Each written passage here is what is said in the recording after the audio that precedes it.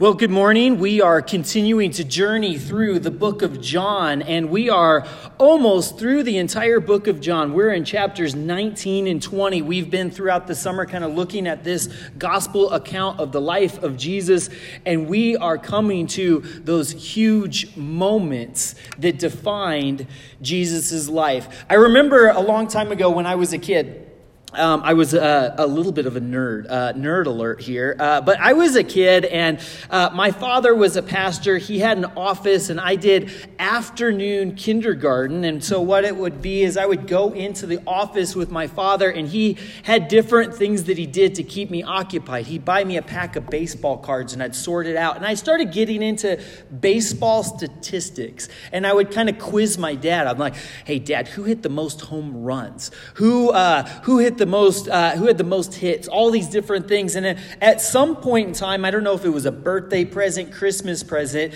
this is a gift that I received. Are you ready for this? This is super nerd alert. I got a baseball almanac. A baseball almanac full of baseball stats. Doesn't that sound exciting, everybody? I mean, this is very 1980s, isn't it? Because now it's like, oh, who had the most home runs? Siri, I better not say that because my phone will answer. But I got a baseball almanac, and it was like 500 pages of baseball stats. Isn't that awesome? Okay, nobody. All right, nobody else. All right, I'm the only super nerd. Okay, and so I remember going through, and they had a section on fielding statistics, the best fielders. And, of course, after you get through home runs and RBIs and all these other things, there's these other stats that come up, and it had a list of the best fielding percentage by first baseman in the history of baseball, and particularly first baseman per season. And I was going through this list, and I saw something, and I was like, this is amazing. I found the best fielder I've ever heard of in my life. I'd never heard of this person whatsoever. So I went to my dad, and I said, look at this person who is such a great fielding first baseman. He had all of these years where he didn't even make one error. Tell me about this person. I said, tell me about this guy by the name of Bill Buckner. And I showed it to my dad. And he said, Bill Buckner. And he told me the story about Bill Buckner. And Bill Buckner is a famous person. I bet you've seen this clip, even if you're not a baseball fan. Game 6 of the World Series, 2 outs, 1 more out, and the Red Sox win the World Series and break a multi-70-year curse of not winning the World Series. Ground ball to first base. Here we go. Take a look. Little roller up along first. Behind the bag. It gets Bill Buckner. Here comes Knight, and the Mets win it.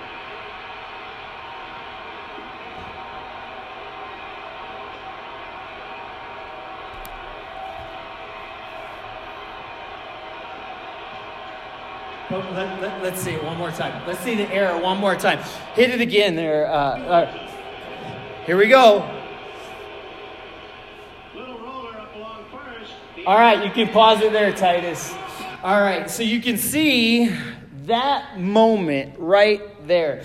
Bill Buckner played 22 seasons. 22 seasons. He played 2,517 games. He had 10,037 at-bats, and he had a career fielding percentage of 99.1%. 99.1% of the balls hit to him, he fielded correctly. But the one thing that Bill Buckner is known for is that one play. That's incredible, isn't it? That one moment. But that is how life goes sometimes. There are moments in time that are so defining. Moments in time that change everything.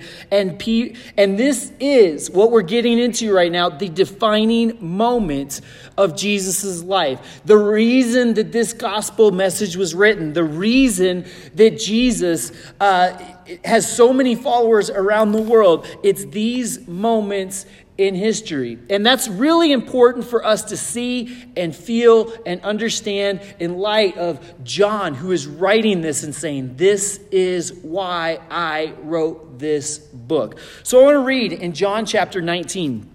John chapter 19, verses 28. And we are not going to read the entire section. Of course, once again, for the 100th time, want to encourage you to read along and read the entire book. And it's so rich and so important, but we'll read a few sections in chapters 19 and 20. It says this. I should give it a little bit of preference. Somebody help me with a word here. Preface? I should preface this. I shouldn't give it a little bit of preface. That doesn't make any sense. I should preface this. This is Jesus goes to the cross.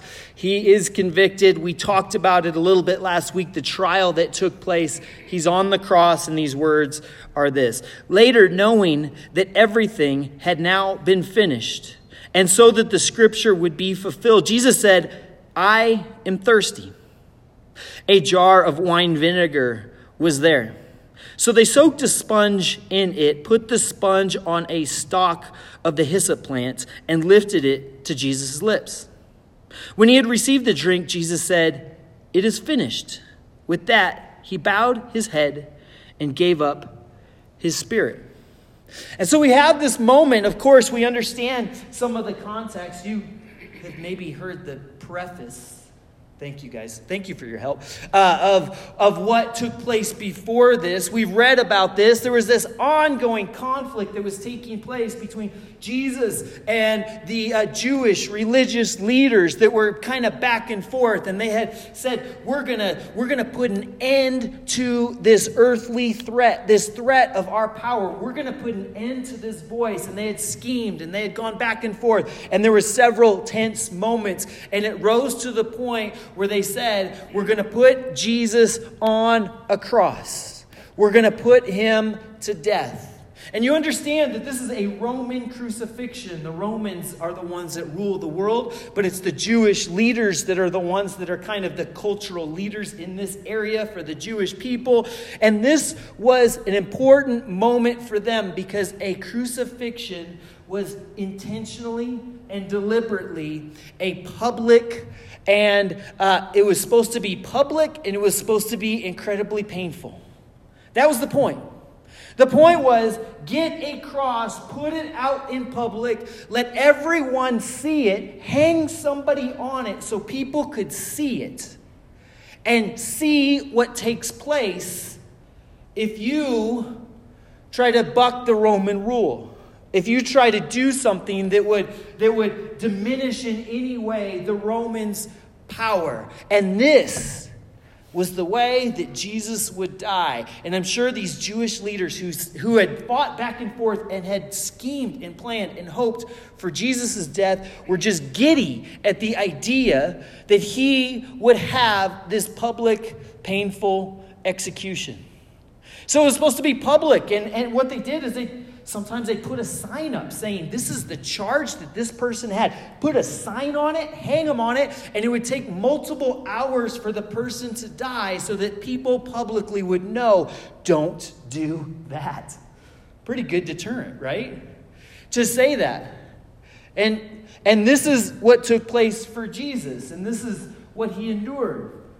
And he endured, of course, we know even before that, he endured the whip, and he endured all of that. They put a crown of thorns on his head. He had to carry the cross up to that spot. He had to get nailed on that cross, and he had to be on that cross gasping for every breath, for hours upon hours, and that is what would be his fate.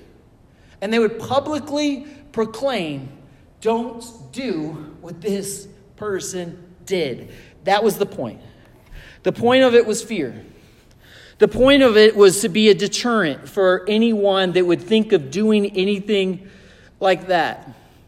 And so we understand kind of the psyche and the psychology of the people who were wanting this to take place. The Jewish leaders that were wanting it to take place, is they had a very particular specific goal.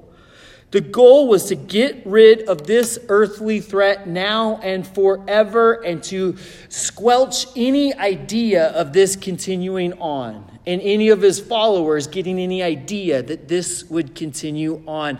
Put an end to this earthly threat. And so that's what took place.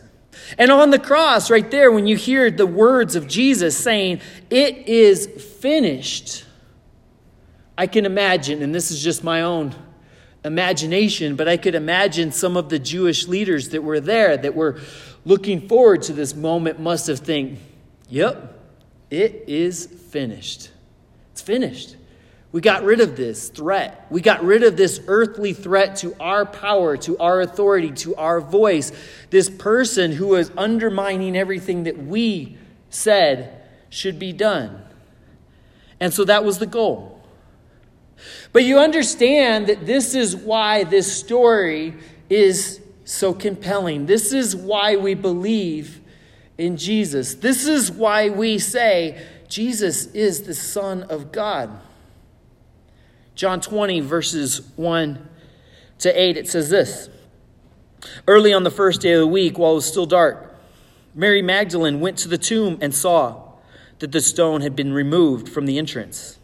So she came running to Simon Peter and the other disciple, the one Jesus loved, and said, 'They have taken the Lord out of the tomb, and we do not know where they have put him.'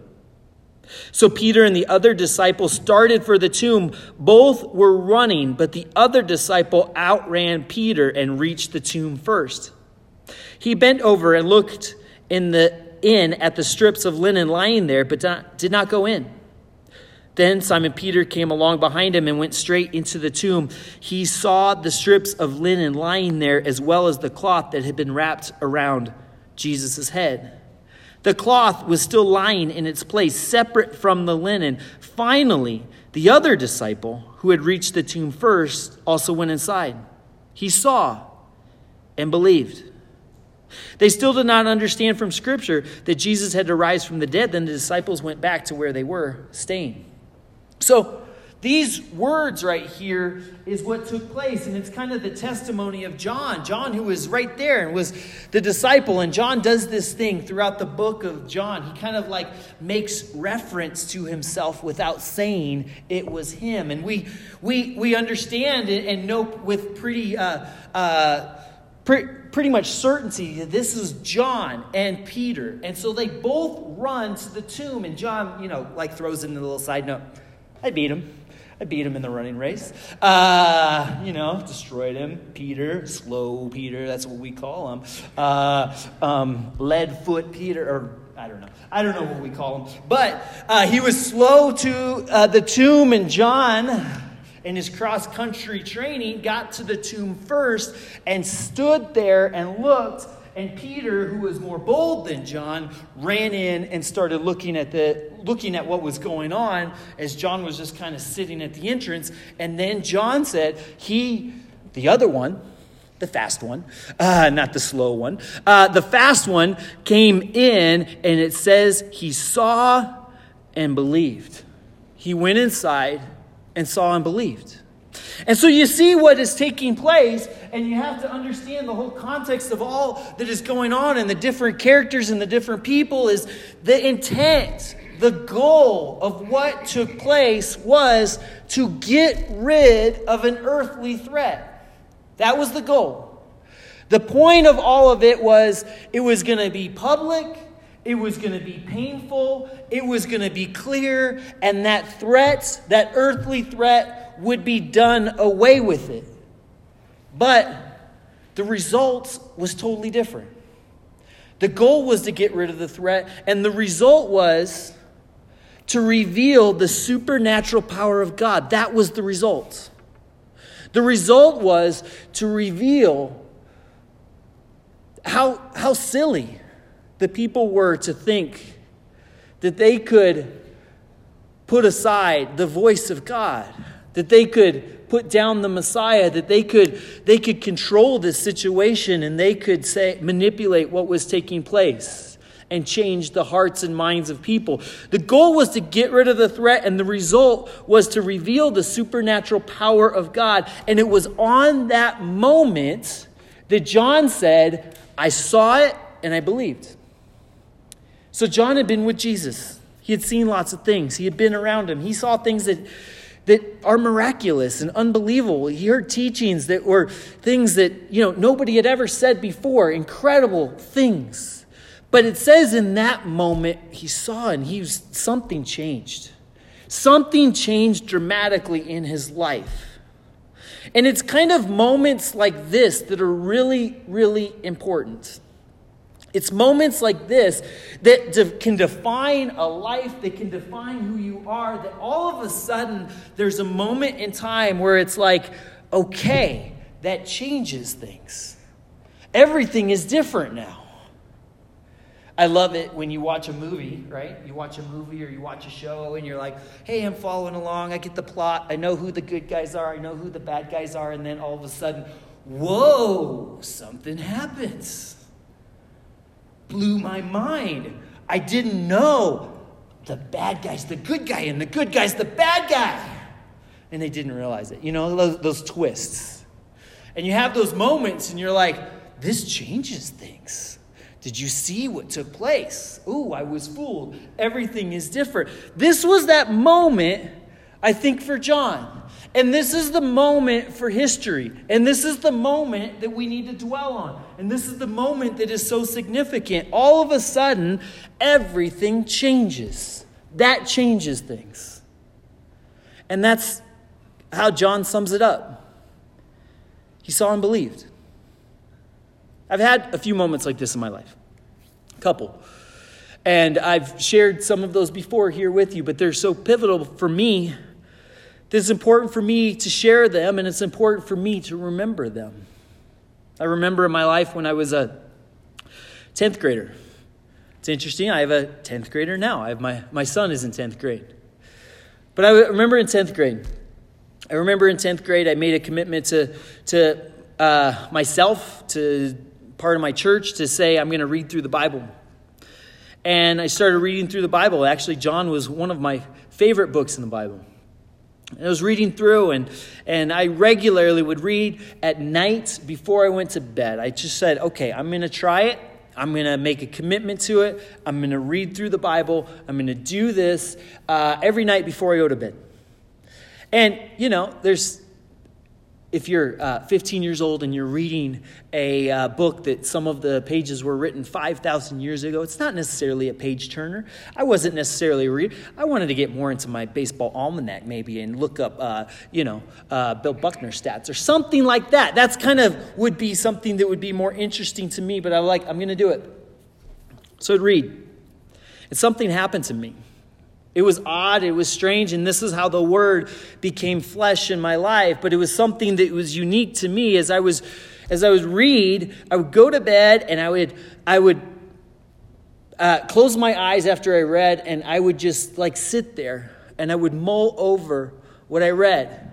And I did it in a very peculiar and odd way. I would do it like I was preaching a sermon. And I've continued to do that for the rest of my life.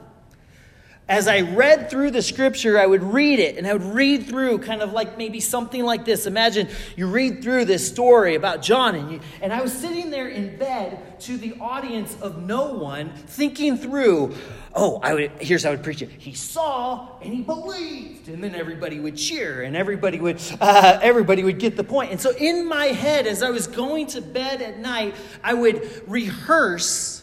And I would think through how I would communicate this if I was up on stage preaching. That's odd. I told you I was a nerd, and I told you I was a weird person. But that was an odd thing.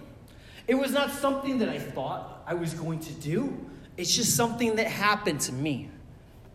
And so kind of for a significant season, there in my 10th grade year, I was preaching sermons every night as I would fall asleep. And now people fall asleep to my sermons. Okay, all right. But anyways, something was happening. Something was happening in my life. And then I remember one night, very distinctly. I remember exactly where I was sitting. And I had this little desk, and I was sitting there, and I was reading. And I was doing my nightly routine, and I was reading through it. And I knew that the next day I would be going to a church event, a youth service. And I was reading, and all of a sudden this thought came to me. And I would say it's the voice of God, and I don't know exactly how to describe that to you. But the voice came to me, or the thought came to me in my head. Tomorrow, they're going to preach a sermon about people dedicating their life to being a pastor, and you're going to go forward, and you're going to dedicate your life to being a pastor. It's like, okay.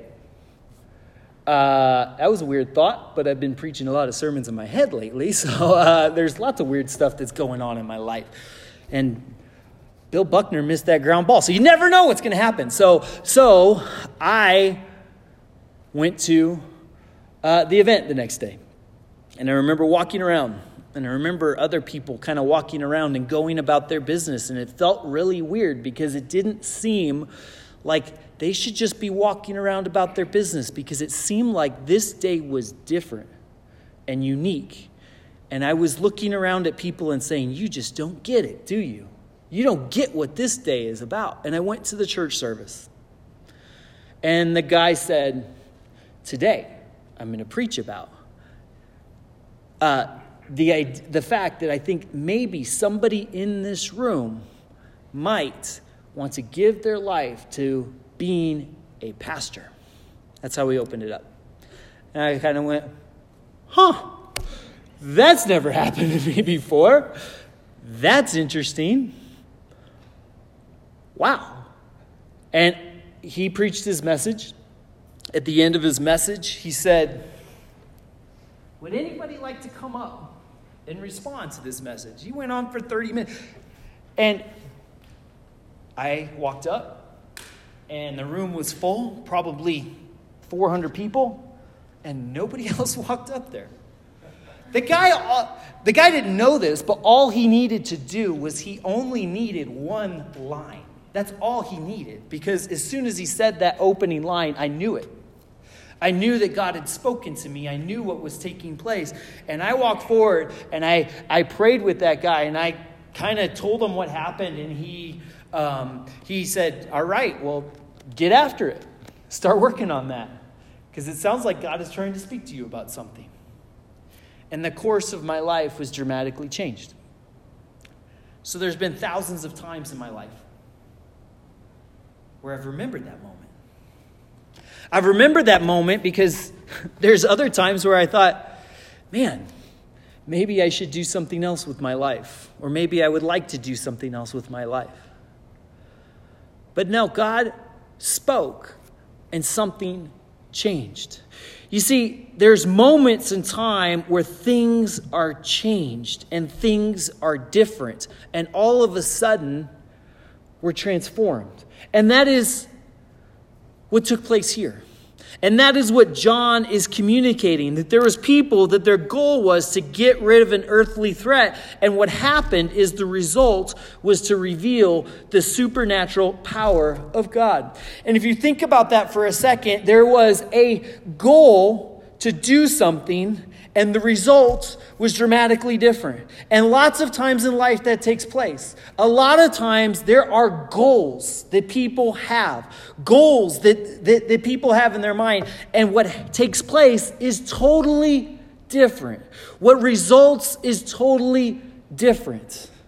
And even in your life, you may have moments in time where you're like, I have this path, or I have this direction, or I have this goal in mind. And the result, when God shows up, is dramatically different. There are times maybe where the goal is, maybe you look around and you say, man, there's going to be bad things that take place in this moment.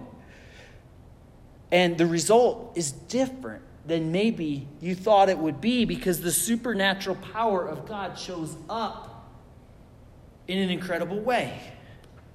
And so you see, and we understand through reading this whole book and getting a scope of the entire story and hearing about all of the different people that were involved with this, why John is writing the book. And he really writes it out very clearly in chapter 20. This is why I wrote this book to you. We should pay attention to that. It says this. It says in verse 30, Jesus performed many other signs in the presence of his disciples, which are not recorded in this book. But these are written that you may believe that Jesus is the Messiah, the Son of God, and that by believing you may have life in his name. So he said, I wrote this so that you'd believe. And I wrote this that you would believe, and that if you believe, you may have life in his name. I wrote this that you may have life. The goal was death, but the result was life. You understand, that's what took place. The goal was death, the result was life. And that's what happened when God's supernatural power was at work in this situation, is that they tried to kill Jesus, did kill Jesus, but the result was life. And he said, believe it so that you can have life, not death. Life, not death. And that's the point. And that's the point of the book, and that's the point of his testimony, and that's the point of Christianity, is that there would be something that would take place that would dramatically and forever alter the course of your life. Something that maybe there's this kind of earthly thing that is taking place, that it seems like death. It seems like that's what's winning, that's what's going to happen, that's what's going to take place. But no, believe in his name and there will be life. And that's the result. That's something that I've experienced in my life. That's something that some of you in this room, and probably in many different ways, 100 different ways, have experienced at some point in their life, is that no, it's not about death. It's about life. And that's what God is all about. And that's what the story of Jesus is all about. There's something incredible that takes place when a moment like this, a defining moment like this, seeps in. And what John is saying, I saw and I believe, something incredible takes place. That everything else doesn't matter. Everything else kind of fades away. Everything else that seemed like was such a big deal, Jesus on the cross, he was about to die. He's dying. He's breathing his last breath. He's saying it's finished. All of these stuff, all of that doesn't matter anymore because there is life. And that's what incredibly took place. There's kind of this interesting picture or this idea that I think that he's trying to express, that I kind of can understand and grasp. There's almost like this bulletproof nature to his life at this point in time. Because he looks around and he experienced and saw Jesus die, but then he saw Jesus alive. And all of a sudden, nothing else really matters. I'm not afraid of all of these other things that people are afraid of. I'm not like focused on that. I understand life. The life that is eternal life. That is beyond any of the other things that this world can throw at us. Any of the earthly threats that come our way. Almost this bulletproof type of idea. Understand that there's a lot of times in life where it seems like the outcome is death. But the reality is the supernatural power of God results in life. So if you're going through something that feels like death, if you can grasp and understand the supernatural power of God, it could possibly be something that produces life. Now, of course, there's troubles and difficulties in this world, and Jesus talked a lot about it in this book. But there's something that just takes place and transforms us when we understand this and it gets deep into our soul. There's a friend of mine, a close friend of mine, that we always seem to talk about around this time of year. The month of August is our Good Neighbor Project, and my friend Amy Saunders is probably my inspiration behind wanting to do the Good Neighbor Project. In the month of August, we'll do a bunch of events around our community to try to demonstrate to our community that we love them and we care about them. My friend Amy, who is a part of this church for a season of time and was such an important member of our church, was on our worship team, was on our leadership board, actually kind of was stepping into potentially being on staff, and then her and her family moved away to Texas. Her husband got transferred and they moved away, and it was a really hard moment for us to say goodbye to a close friend. But as many of you know, about a little over a year ago, Amy found out that she had a serious form of cancer. And for the last year plus, she has been in an incredible fight for her life. Incredible. And there's moments in time where it was unclear what the outcome would be. So you can imagine, if you have a friend that's close to you that you care about quite a bit, it's hard, like thinking about that from afar and wanting to support and wanting to help. And I remember last year about this time, I texted Amy and said, "Hey, Amy, I'm going to talk about you a little bit. Good Neighbor Project's coming up." And she's like, "I love Good Neighbor Project." And I was like, "Good Neighbor Project this year, it's COVID. So we don't know what we're going to do. We can't go around the neighborhood handing out ice cream cones to everybody. We would get arrested." So we couldn't do some of the things we did. So I said, "Amy, this year, here's what we're going to do. We're going to give everybody $50 and tell them, you got to go out and do your own Good Neighbor Project." That's what we did last year for our Good Neighbor Project. And I texted her, told her about it. She sent me a message back. She said, "What a great idea." She said, "I'm buying donuts for all the nurses on my floor right now to do a Good Neighbor Project this afternoon." Because she was like, "I got to do a Good Neighbor Project." She was in the hospital, and she bought donuts for all the people, and she said, "This is my Good Neighbor Project right here." That's the kind of person she is. Well, I saw this yesterday, and I saw this this picture pop up on her Facebook feed yesterday, right here. And this is Amy, and she had a post. She said this. She said, "Today is my 41st birthday." This is from yesterday. And she said, "I didn't know," this is kind of a paraphrase quote, but she said, "I didn't know if I would have it. I am so happy. It's one of the best days of my life." For her to have her 41st birthday. What an incredible picture and reminder that God is a God of life. And there's moments in time where, man, it is so scary, painful to look around and think about life in terms of death and all of the things that are terrible in this world. But there is something incredible when we can grasp that God is the God of life. When we face maybe in a moment where we think maybe this might be the end, and now we have new life. How awesome is it that Amy had her 41st birthday, right? Isn't it awesome? John in this moment says,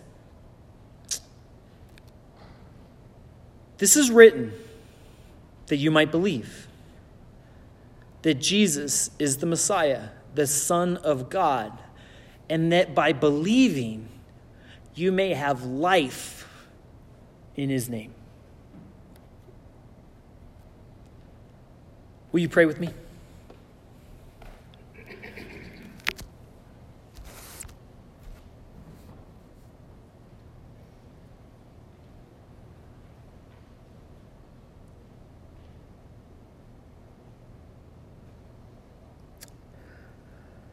God, I believe you're the God of life.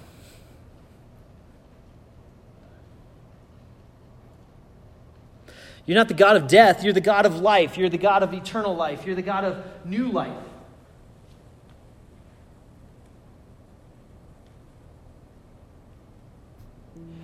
You're the God of resurrection life.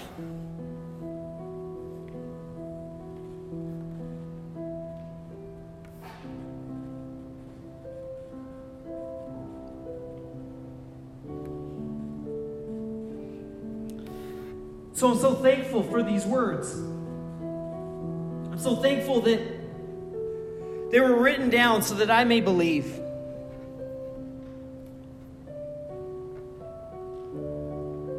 And that in that belief that I may have life.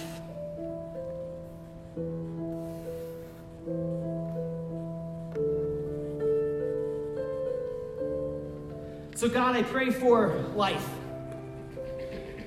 I pray for the life that only you can give.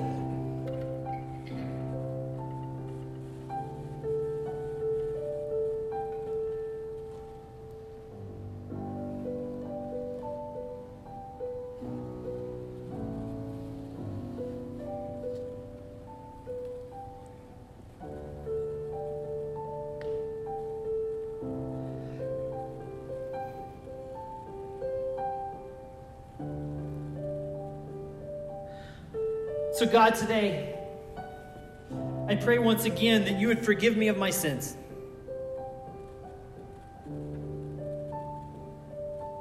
God, I recognize and know that the wages of sin is death. I recognize and know that if I live my life without you,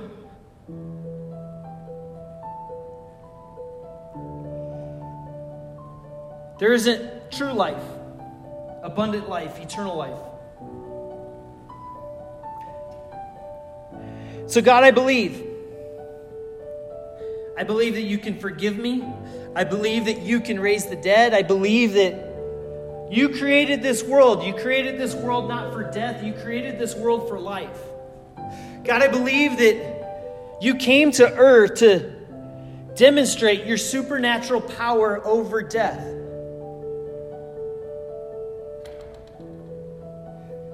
That you came to earth that we might believe and that we might have life.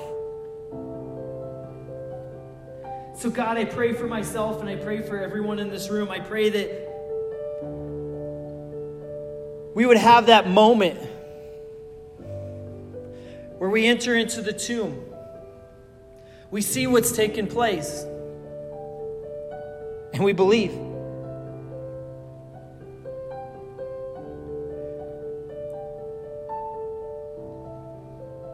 So God, forgive us.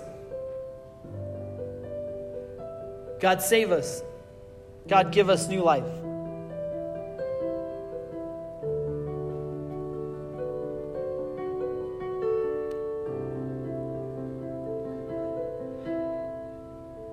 As we go to our time of communion, just take a moment.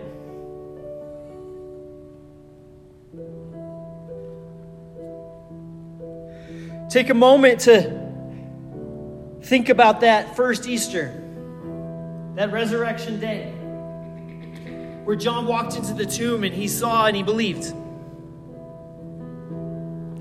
And I want you to stop in your own life and ask,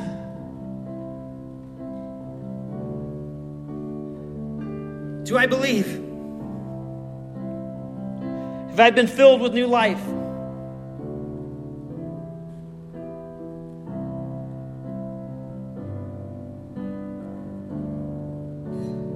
Cry out to God. Ask God to help you, forgive you, be with you.